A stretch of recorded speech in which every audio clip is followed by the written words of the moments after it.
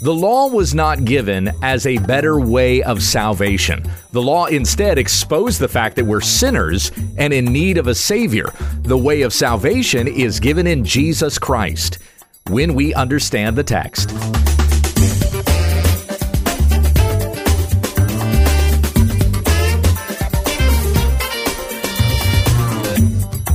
This is When We Understand the Text, studying God's Word to reach all the riches of full assurance in Christ. Thank you for subscribing, and if this has ministered to you, please let others know about our program. Here once again is Pastor Gabe Hughes. Thank you, Becky. Today is part 2 of a sermon that was started yesterday, and it's going to be a little bit longer lesson as we finish up Galatians chapter 3, verses 15 through 20. Let me begin by reading our text, and we'll get right into the sermon. To give a human example, brothers, even with a man-made covenant, no one annuls it or adds to it once it has been ratified. Now, the promises were made to Abraham and to his offspring. It does not say, and to offsprings, referring to many, but referring to one, and to your offspring, who is Christ. This is what I mean. The law which came 430 years afterward does not annul a covenant previously ratified by God, so as to make the promise void. For if the inheritance comes by the law, it no longer comes by promise, but God gave it to Abraham by a promise. Why then the law? It was added because of transgressions, until the offspring should come, to whom the promise had been made, and it was put in place through angels by an intermediary. Now, an intermediary implies more than one, but God is one. Here is part 2 of the sermon entitled Promises Made by God, and we're going to come back to where we left off yesterday in Genesis 15 with the promise given to Abraham. So God is giving Abraham a promise that he is going to give him even more children than the stars that you can count in the sky. Lord, you have promised me this, but what is the sign of this? The promise of my children, the promise of this land that my offspring shall inherit. What is the sign for this? How do I know that I am going to possess this? And God said to him, bring me a heifer 3 years old, a female goat 3 years old, a ram 3 years old, a turtle dove, and a young pigeon. And he brought him all of these, cut them in half, and laid each half over against the other. But he did not cut the birds in half, simply because they weren't really large enough to be cut in half.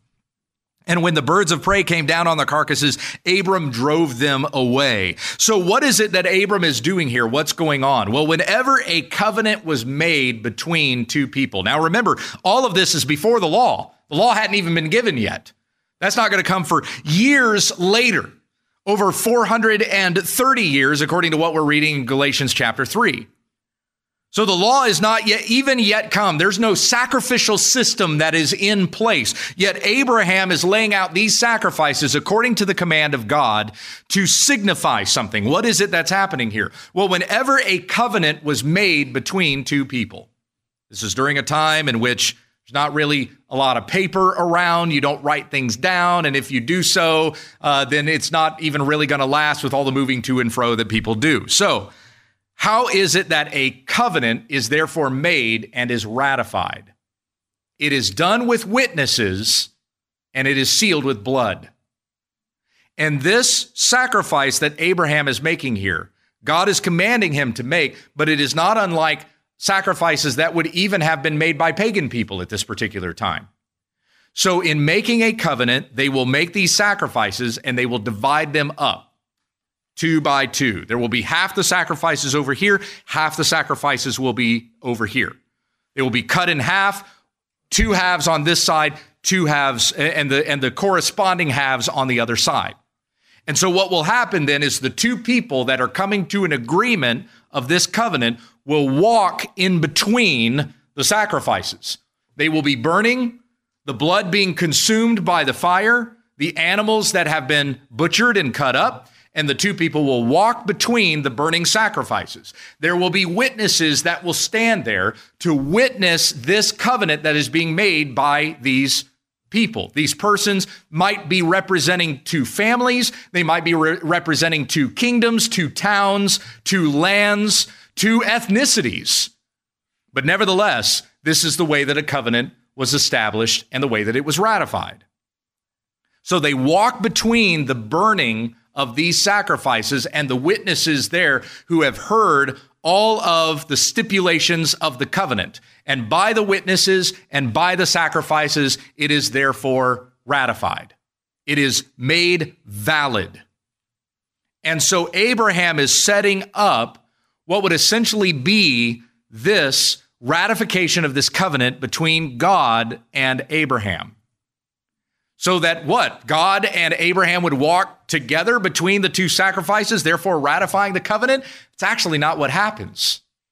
What happens is incredibly fascinating and hugely deep to understanding not just what Paul is talking about in Galatians 3, but understanding the doctrine of justification by faith itself.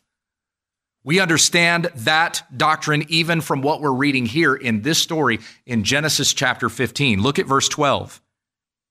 As the sun was going down, a deep sleep fell on Abram. And behold, dreadful and great darkness fell upon him. Then the Lord said to Abram, know for certain that your offspring will be sojourners in a land that is not theirs, and will be servants there, and they will be afflicted for 400 years. But I will bring judgment on the nation that they serve, and afterward they shall come out with great possessions. As for you, you shall go to your fathers in peace. You shall be buried in a good old age. And they shall come back here in the 4th generation, for the iniquity of the Amorites is not yet complete. For it's when the Israelites are sent into the promised land to take it, that they become the punishment of the Canaanites that are there for all the wickedness that they have done over this span of 400 plus years. God is saying their wickedness is not yet complete, their iniquity for which they will be judged. And when that time is completed, Israel is going to become their judge. And God even says to Israel in Deuteronomy chapter 9, do not think so highly of yourselves as you're inheriting this land, thinking, well, I must be a great and righteous person since I'm inheriting this land. No, it's not because of your righteousness that you are inheriting it, but because the wickedness of the people that you are taking the land from. And I am using you to judge them. May this also serve as a warning to Israel that they may not go in the same way that the Canaanites had gone, lest the wrath of God be kindled against them as well. Now that's all coming in this explanation that God is giving to Abraham. But recognize again in verse 13 where it says, to Abraham, know for certain that your offspring will be sojourners in a land that is not there. That is not theirs. Know for certain these things. God has said that he is going to give it to Abraham. He is going to give it to them. And there's no stipulations here that are given. No stipulations in the sense that these people must do this for me and then I will do this for them. That's not stated. God, by his goodness and his mercy, is giving a promise to Abraham and saying, here is exactly how I am going to fulfill it to your children. Not that they have done anything righteous, but because I will be faithful to my promise. In verse 17, when the sun had gone down and it was dark, behold, a smoking fire pot and a flaming torch passed between these pieces. Remember that to ratify the covenant, the two people walk between the sacrifices together. Well, here, Abraham sees a flaming pot and a flaming torch pass between these pieces. On that day, the Lord made a covenant with Abram, saying, to your offspring I give this land, from the river of Egypt to the great river, the river Euphrates, the land of the Kenites, the Kenizzites, the Cadmonites, the Hittites, the Perizzites, the Rephaim, the Amorites, the Canaanites, the Girgashites, and the Jebusites, saying exactly this territory that your children will inherit. And God, in this covenant, he's the one that moves between the sacrifices, but Abraham is not with him. Remember, Abraham had fallen into a deep sleep. So God passes between the sacrifices. Why? Because God is showing to Abraham the guarantee of this promise is not dependent on you. It is dependent on me, and I will keep it. I have made it, and I will fulfill it. And it is simply given to Abraham by faith. Abraham believed, and it was counted to him as righteousness, not by works, not by anything that had been done, but simply because God promised it, and he will do it. Once again, it has always been by grace through faith that we attain the righteousness of God. It has never been by the works of the law. Here in this gesture for Abraham, to give him confirmation of the promise that God was making with him, God and God alone passes between the sacrifices. Behold, a smoking firepot and a flaming torch pass between these pieces. And those two things are symbolic of the holiness of God. For when God descended upon Mount Sinai in the next book over, in Exodus chapter 20, chapters 19 and 20, he descends upon Mount Sinai, and it says that Mount Sinai burned like the furnace of a fire, and the smoke went up to heaven like the burning of a kiln, a giant kiln, as the whole Mount of Sinai looked like it was on fire as God descended upon it. And so what Abraham sees, this flaming torch and this oven or this pot that passes between the sacrifices, is symbolizing the holy presence of God. And only he makes this covenant and keeps this covenant faithful to it because he has promised. So once again, it is even in the example that we see given to us in Genesis chapter 15 that we understand that salvation in Jesus Christ, the forgiveness of sins, the promise of eternity, the eternal kingdom, the heavenly land that we look forward to. Recognize once again that God said to Abraham, this is the land that your children will inherit, but as for you, you will die in a ripe old age. And Hebrews chapter 11 explains to us that the land that the faithful were looking forward to was not an earthly land. Otherwise, they would have had the opportunity to return to it. But the land that was promised to them was a heavenly kingdom. Even Abraham was looking forward to that place, not an earthly land, for he wasn't going to receive that land. His children were going to. And it was a heavenly kingdom that was promised to Abraham, which he received by faith. He believed God, and it was counted to him as righteousness. So once again, coming to this understanding that our justification, our salvation before God has always been by faith. It has always been by the grace of God. And because he is faithful to his promises, that we have received the righteousness of God through faith in Christ alone.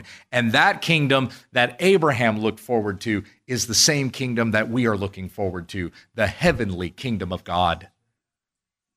So let's come back over to Galatians 3 once again. So we understand the principle that Paul is laying down here regarding God's faithfulness to his own promises. Now, the promises were made to Abraham and to his offspring. This is verse 16. It does not say, and to offsprings, referring to many, but referring to one, and to your offspring, who we know now is the fulfillment of that promise that was made in Genesis 15. Christ. Christ is the fulfillment. And Paul goes on in verse 17, this is what I mean. The law, which came 430 years afterward. Okay, remember that we had God saying to Abraham, it's not going to be for another 400 years that your children will inherit this land. Actually, if we were going to do the math on it exactly, it was 645 years from the occasion that we saw of the exchange between God and Abraham. 645 years from the time that they had that talk to when Joshua actually led the people of Israel into the promised land. So what is meant by 430 years? Well, it was from the time that Jacob and all of his children moved down to Egypt. Remember when Joseph was there?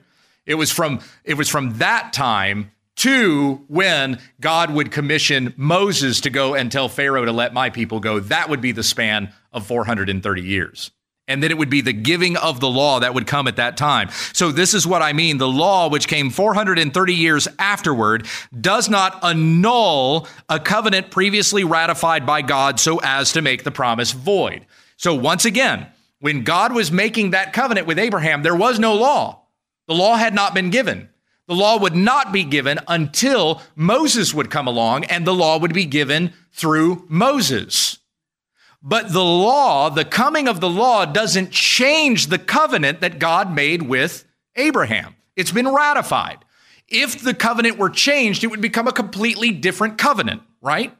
But that covenant, originally given to Abraham, was consistent then as it is now. It is still by grace, by the grace of God, by faith in Jesus Christ, that we receive the promises of God. That was the case for Abraham, and that is still the same for us. The giving of the law did not change that.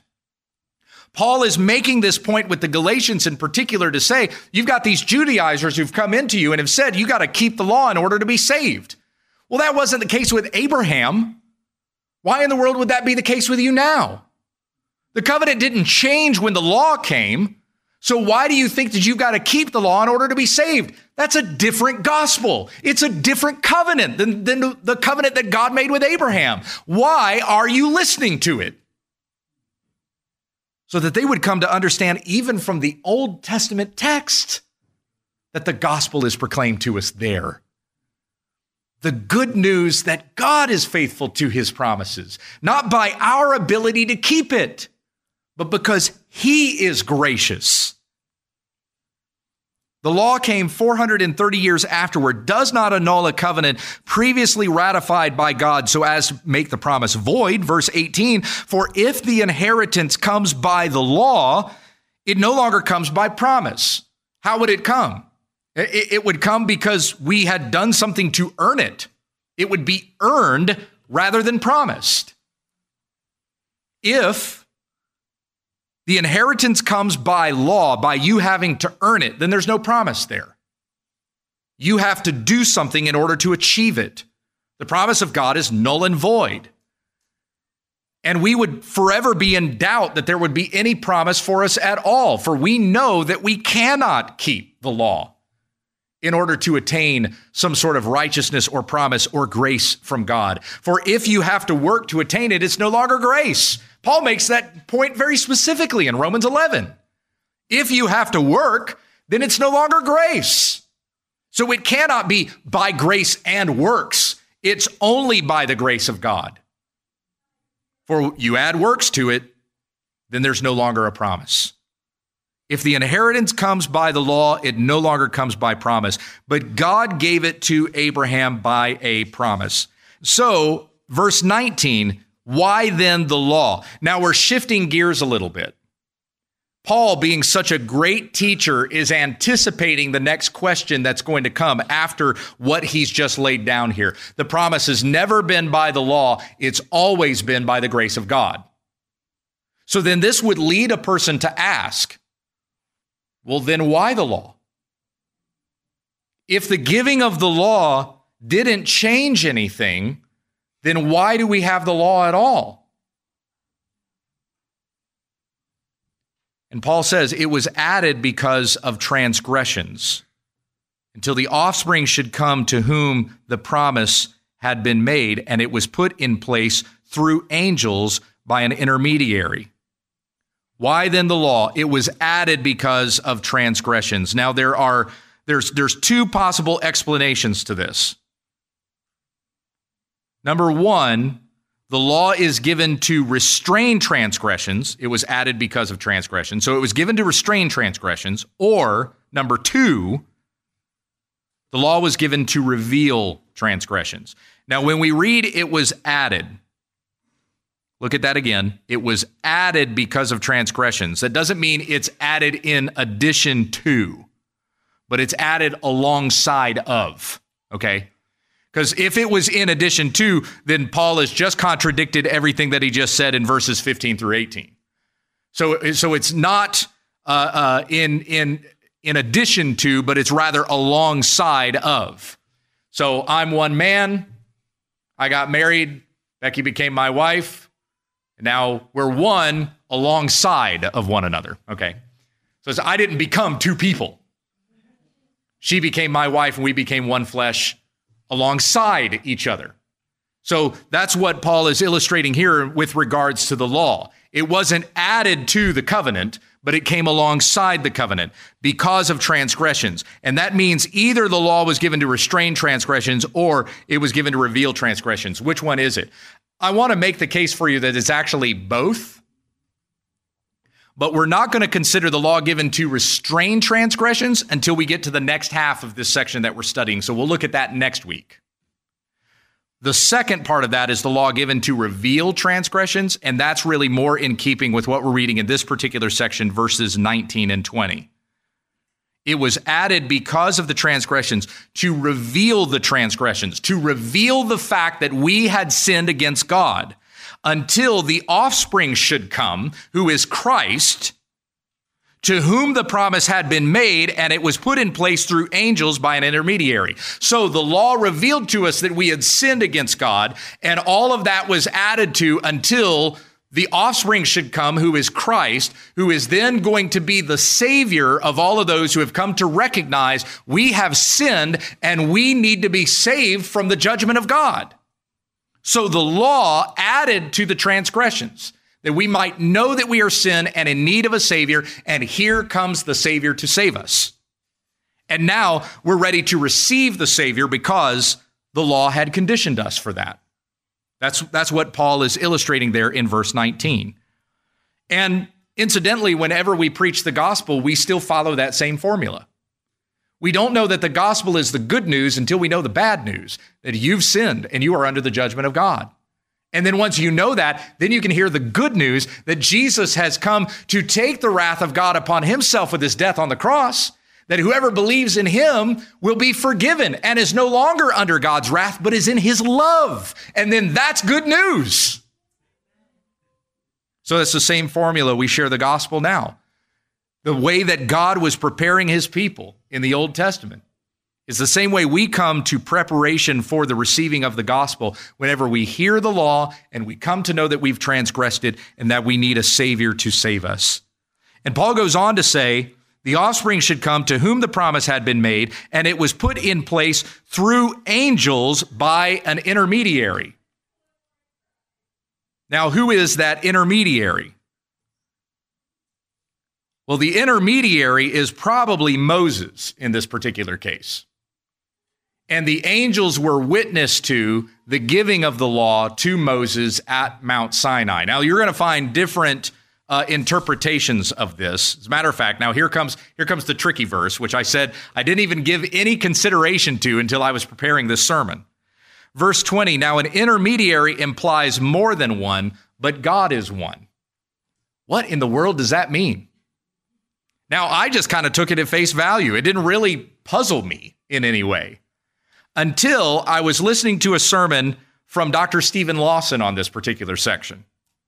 And Dr. Stephen Lawson, when he got to verse 20, now an intermediary implies more than one, but God is one. When he got to that verse, he says that James Montgomery Boyce, we have a short commentary from James Montgomery Boyce in our library over here. When I say short commentary, I mean 4 volumes.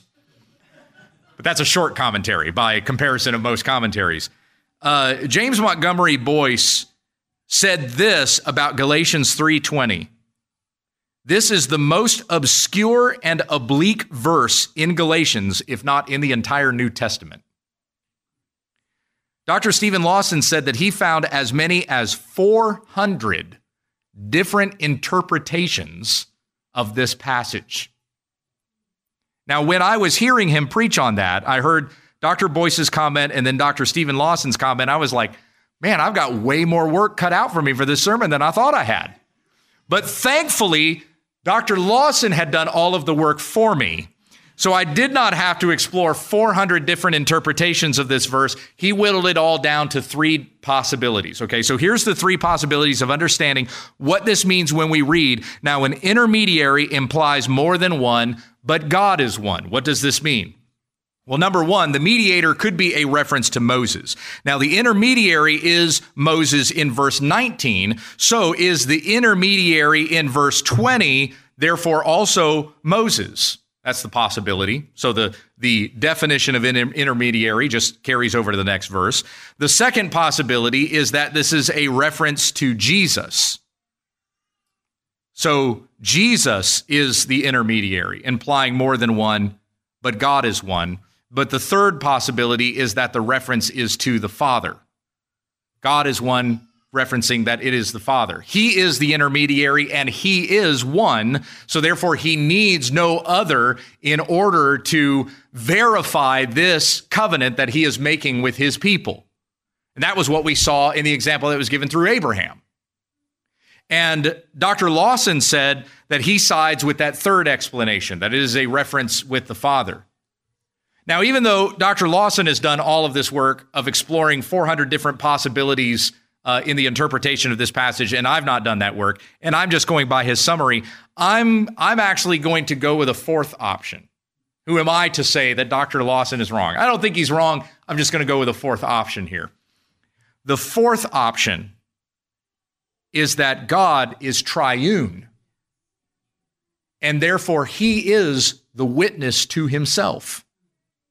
So he is both the giver of the covenant and the intermediary of the covenant. Father, Son, and Holy Spirit. Deuteronomy chapter 6, verse 4, "Hear, O Israel, the Lord our God, the Lord is one. You shall love the Lord your God with all your heart, with all your soul, and with all your might. And these words that I command you today shall be on your heart." God referring to himself as one. And yet we know our one God is three persons. God the Father, God the Son, God the Holy Spirit. He is one God. That is the what of God. But he is three persons. That is the who of God. And so as God is a community unto himself, he can be both the giver of a covenant and the one who is the intermediary or the witness to the covenant. He gives and he witnesses. When you go on and you read the story of Abraham, you get to the story of God commanding Abraham to sacrifice his son Isaac, and Abraham obeys. And before Abraham can drive the knife into Isaac, the angel of the Lord comes and stops him and says, "I see now through this testing of your faith that you are obedient to me." And so God says to Abraham, "I have therefore sworn by myself." He doesn't swear on the deeds of Abraham. He doesn't swear on any work or law that is going to be given later on. God says, "I have sworn by myself." Who else are you going to swear by when you're God? And God can swear by himself because he is triune. He is Father, he is Son, he is Holy Spirit. So he can be the giver and the witness of any promise that he gives to his people. And my friends, the promise that we have been given in Christ is eternal life for all who believe. By faith, there's no work. The work has been accomplished in Christ. It has been sealed by his blood. And the giver of this covenant and the witness to it is God himself. Even as far back as the creation of the very world, if not the time that God had given this promise to Abraham. As you see the stars in the sky, so will be the greatness of the number of your children. And I echo the sentiment of Rich Mullins that one of those stars had been lit for me. Lorraine Bettner says the following: "Salvation is accomplished by the almighty power of the triune God. The Father chose a people. The Son died for them. The Holy Spirit makes Christ's death effective by bringing the elect to faith and repentance, thereby willingly causing them to obey the gospel. And this is all by the grace of God." It has always been by the grace of God, and it has always been received by faith. For more about our ministry, visit us online at wwutt.com.